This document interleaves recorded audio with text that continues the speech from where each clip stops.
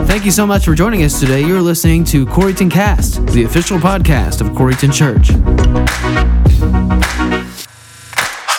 Why do you need God's guidance, and how does God guide people like you and me?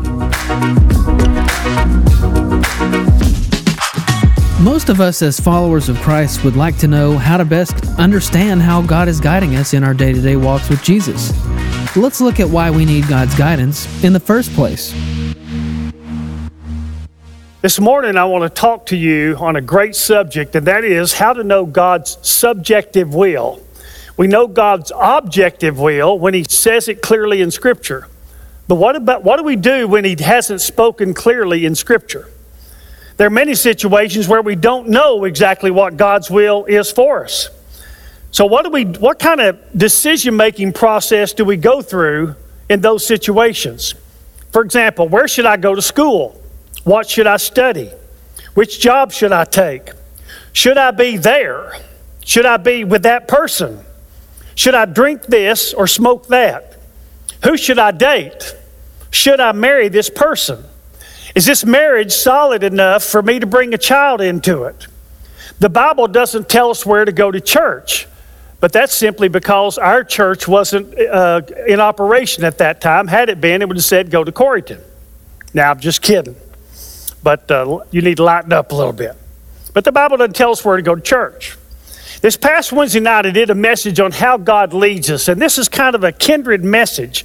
If you missed it, I suggest you go back and get it. There are a few things I'll repeat this morning that I spoke of in more detail during that one. So I want to talk about understanding how God guides. So let's begin in your outline with this. Why do we need God's guidance? I'll give you 3 reasons. Number 1, the Bible isn't definitive on every decision we must make.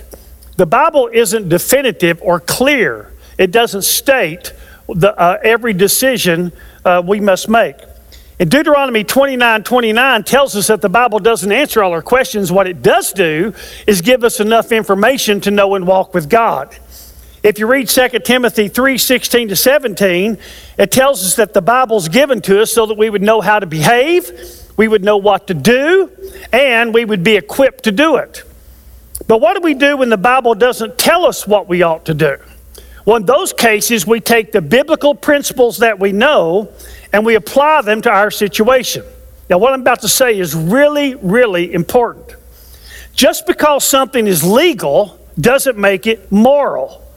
For example, all over the country now, smoking marijuana has become legal. That doesn't mean that God wants you to do it. It doesn't mean that God thinks it's moral. Just because man says that you can do it doesn't mean that God wants you to do it. A great principle in life is just because you can doesn't mean that you should. You do everything you can, you'll get in a lot of trouble. In 1 Corinthians 6:12, it tells us there about the question not to ask. And the question not to ask is it lawful? The question to ask is it profitable? Is this not only a good thing for me, is this the best thing for me to do? Another question we're told to ask in 1 Corinthians 6:12 is, can this possibly control me? So if it's anything that might be able to addict me, then the answer is no, I don't need to do that. Now there's a verse similar to it in 1 Corinthians 10:23. And there it adds another question, will this build up or help, or will it hurt or tear down other people? In other words, how will my decision affect the lives of other people? If someone else does what I'm doing, is it possible that what I'm doing might harm them, even though I say it's not harming me? Now, there's a whole chapter in the Bible on what to do when you don't know what to do. It's 1 Corinthians 8, and there's 13 verses in that chapter. The issue here is to eat or not to eat. That is the question. And it's about meat that's been sacrificed to idols. Was it okay to eat it? God's word there says that if anyone, saved or lost, mature or immature, is offended by what I choose to do, then I shouldn't do it. Anyone. If you'll read it, this passage clearly says that even if you know that there's absolutely nothing wrong with this thing you're doing, if it offends others, you shouldn't do it. In fact, it says if you do, you've sinned against a brother, if it's a Christian. And so if you offend him, then what you've done is wrong, even though what you were doing you didn't think was wrong at all. Even if you're totally convinced that what you're doing is right. So what do? We've got to consider not only what the Bible says, the principles we do understand, but we've got to consider how it will affect other people. Living like this takes being holy, considering others as more important than yourselves, looking out for the interests of others, serving others, doing what is right in the sight of all men, dying to yourself, and taking up your cross. It takes all that from the conceptual and abstract to the concrete and practical. So we need to know does God wants to do this? How do we decide? We apply the biblical principles we do know to the situation we have at hand. Now here's another reason you need God's guidance. And number 2 is that God knows what we don't know. God knows what we don't know. If you'll listen closely, you're about to have a moment of worship. You're about to have a moment of awe with God. God is eternal, all-knowing, and all-wise. God knows all that has been, and He knows all that could have been. He knows all that is, and He knows what is, what could have been. In other words, He doesn't just know what is, He knows what this right now could be like, and maybe should have been like. He knows all that will ever be, and all that could possibly ever be. God knows everything that has happened to us, is happening to us, will happen to us, and that could possibly have ever happened to us. He knows what you should do. He knows what will happen if you do it. He knows what will happen if you don't do it. If you have 10 options, He knows how all 10 of those options will turn out. In any and every situation, God knows what you should do and why you should do it. He knows what will happen if you do what you should do, and He knows what will happen if you don't do what you should do. Now, we have a very finite, fallible sense of this ourselves, sense of what will happen if certain choices are made. So sometimes we warn friends about decisions they're about to make because we're pretty sure how they'll turn out. As parents, we do this with our children. We tell them to do these things and not do these things because we're pretty sure how it's going to turn out. Well, God, on the other hand, is right every single time. He absolutely always knows. He doesn't just know what happened, He knows everything that could have happened. He doesn't just know what is, He knows everything that possibly could be. He not only knows what will happen, He knows everything that could possibly happen. He is all-knowing, eternal, and He's all-wise. In Jeremiah 33:3, it says, "Call to me, and I will answer you, and I will tell you great and mighty things which you do not know." God knows what we don't know. And because of that, we really need His guidance. So let's go to number 3. What we don't know can destroy us. You need to know God's guidance because what you don't know can destroy you. Hosea 4:6 says, "My people are destroyed through the lack of knowledge." God's commandments and His guidance are all based upon His love, His goodness, His knowledge, and His wisdom. What He doesn't want us to do, He doesn't want us to do because He loves us, because He wants good for us, because He knows what is absolutely best for us. We don't know what is best for us. That's why Romans 8:26 says that we don't know how to pray as we should. In other words, we think we know what we want, but we really don't. We choose to do what we think is best, and we often find out later it wasn't what was best. In some cases, it turns out to be what was worse for us. Listen closely. If you knew what He knows, you'd always do what He tells you to do. If you knew what He knows, you'd always do what He tells you to do. All of our bad choices are based upon our poor understanding of the facts and or the outcomes.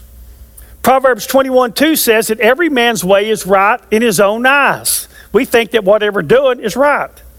Proverbs 16:25 says, there's a way which seems right to a man, and its end is the way of death. In other words, you can do what you thought was right. It can destroy your marriage, your relationship with your kids, your career, etc., etc. A lot of people want what they want, get what they want, and then find out they didn't really want what they thought they wanted to begin with. Sadly, this happens about half of the time in marriages. Now let's change gears. Let's talk about understanding how God guides. I'm going to repeat a couple of things from Wednesday night, but I won't spend much time on them. Number one, God wants to guide us. God wants to guide us. Look at Jeremiah 29:11. I know the plans that I have for you. God's got a plan for you. In John 10:10, Jesus said, I came that they may have life and have it abundantly. So God has a plan for you. His eternal plan is to rescue you from all suffering and pain. His plan for you in this life is a good plan. It's the best life you can know here in a cursed world. It won't be problem-free, but it can be God-filled. So number one, God wants to guide us. Number two, God's guidance requires our attention. It requires our attention. See, the problem isn't that God doesn't guide. The problem is we're not paying attention.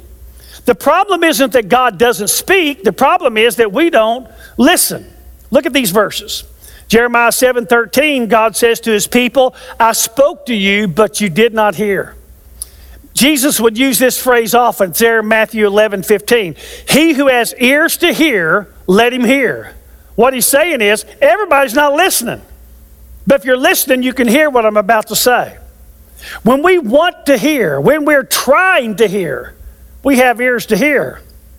Because of God's great love for you, he's more interested in guiding you than you are even being guided.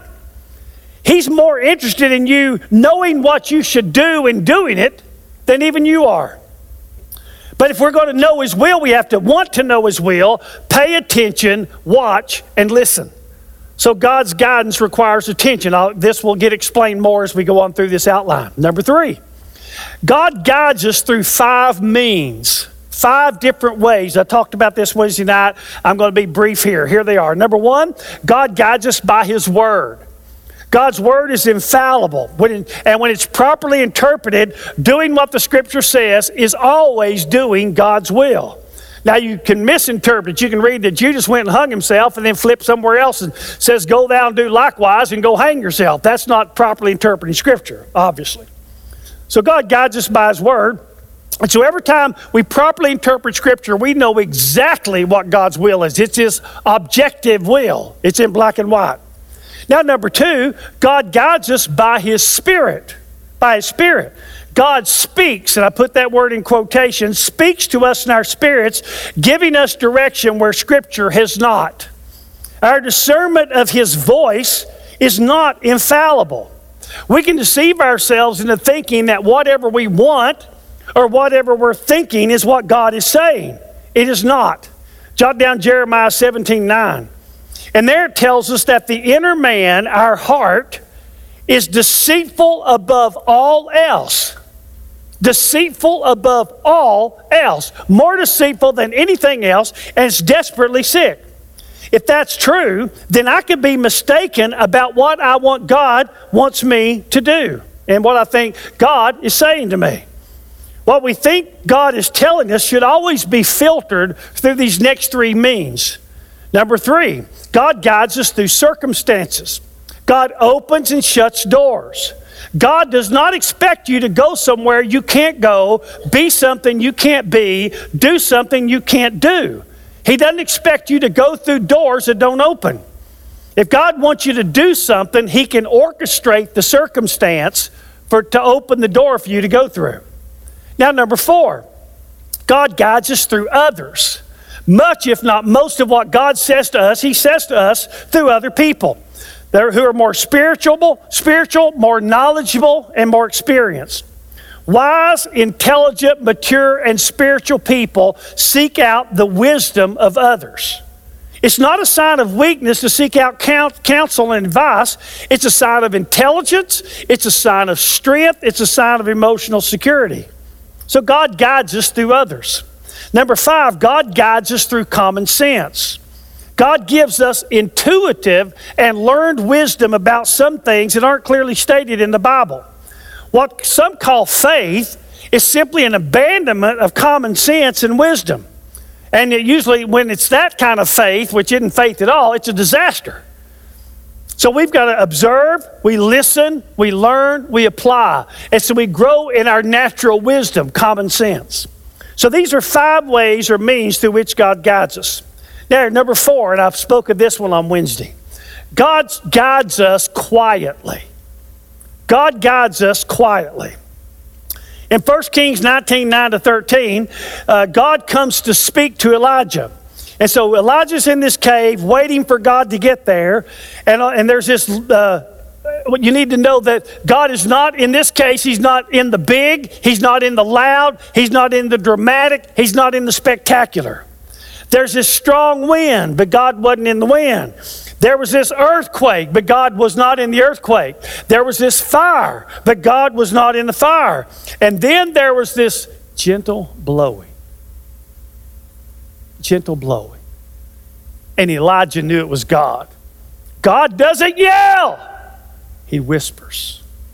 Psalm 46:10 says, cease striving and know that I'm God. I like the King James here where it says, be still and know that I'm God. Now, why be still? Because if our lives are loud and fast, we will not hear the voice of the God who whispers.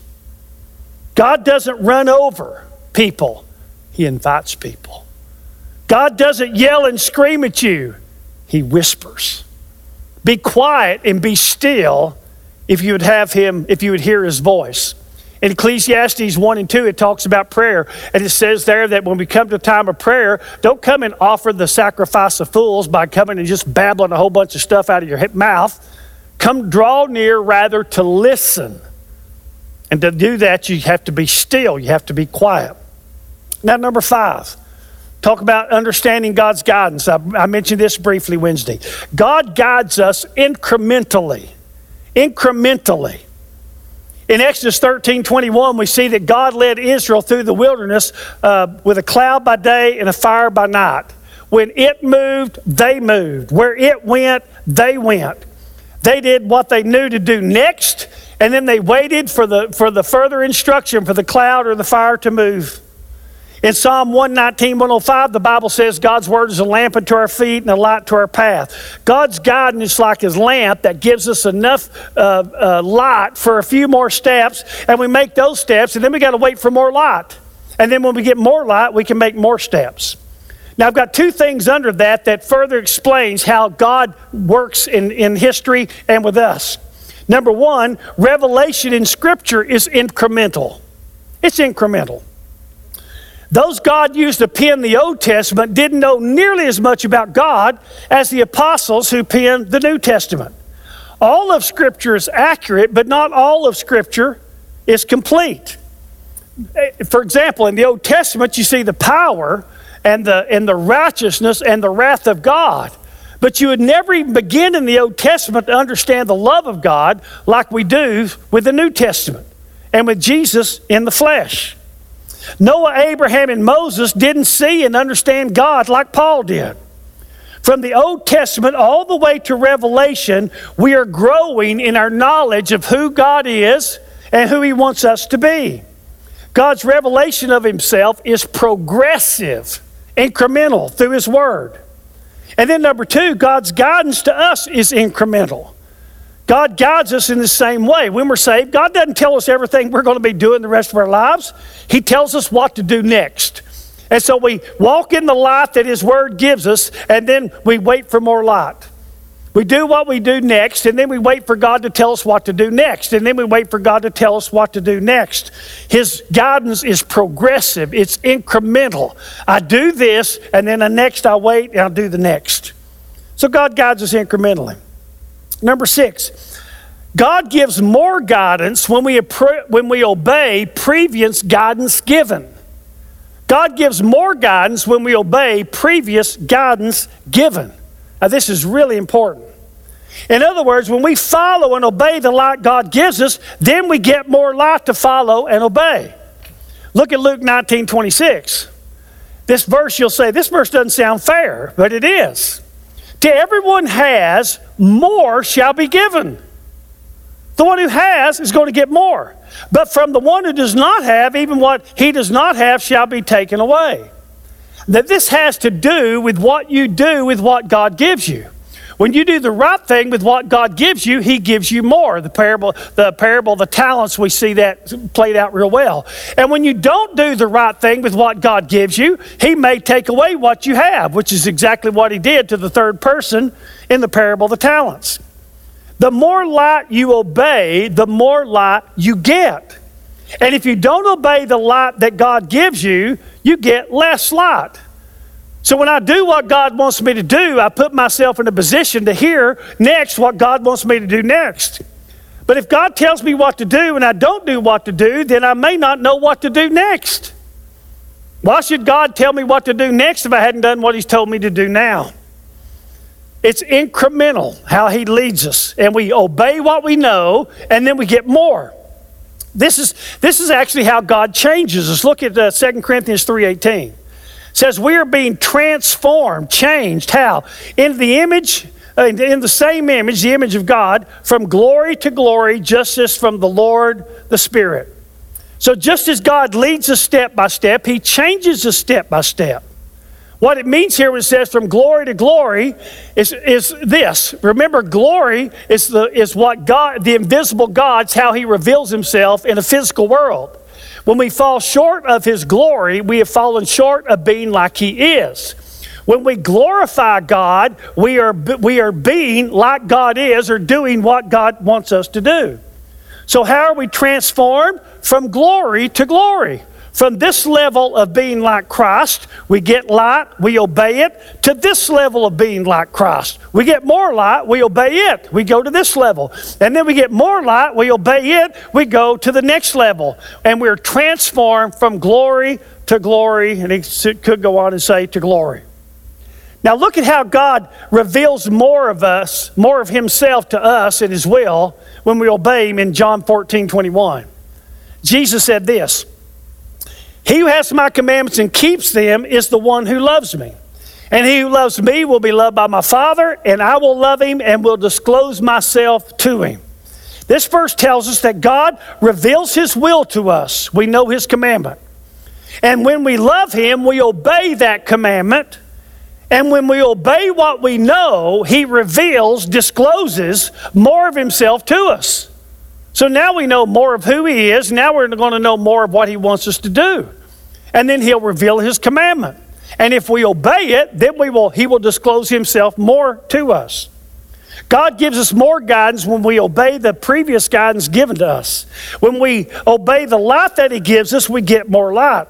The more I do what he says, the more he has to say that I will hear. The more I do what he says, the more he has to say that I will hear. Now, number 7. God's guidance is often counterintuitive. God's guidance is often counterintuitive. Maybe sometimes would have been a better word. When something is intuitive, it's what we would naturally think to do. God sometimes tells us what we wouldn't naturally think to do. In Exodus 17:1-7, the children of Israel are in the desert, and there's no water there, so God tells Moses to strike a rock and water will come forth. Well, sure enough, Moses does, and sure enough, it does.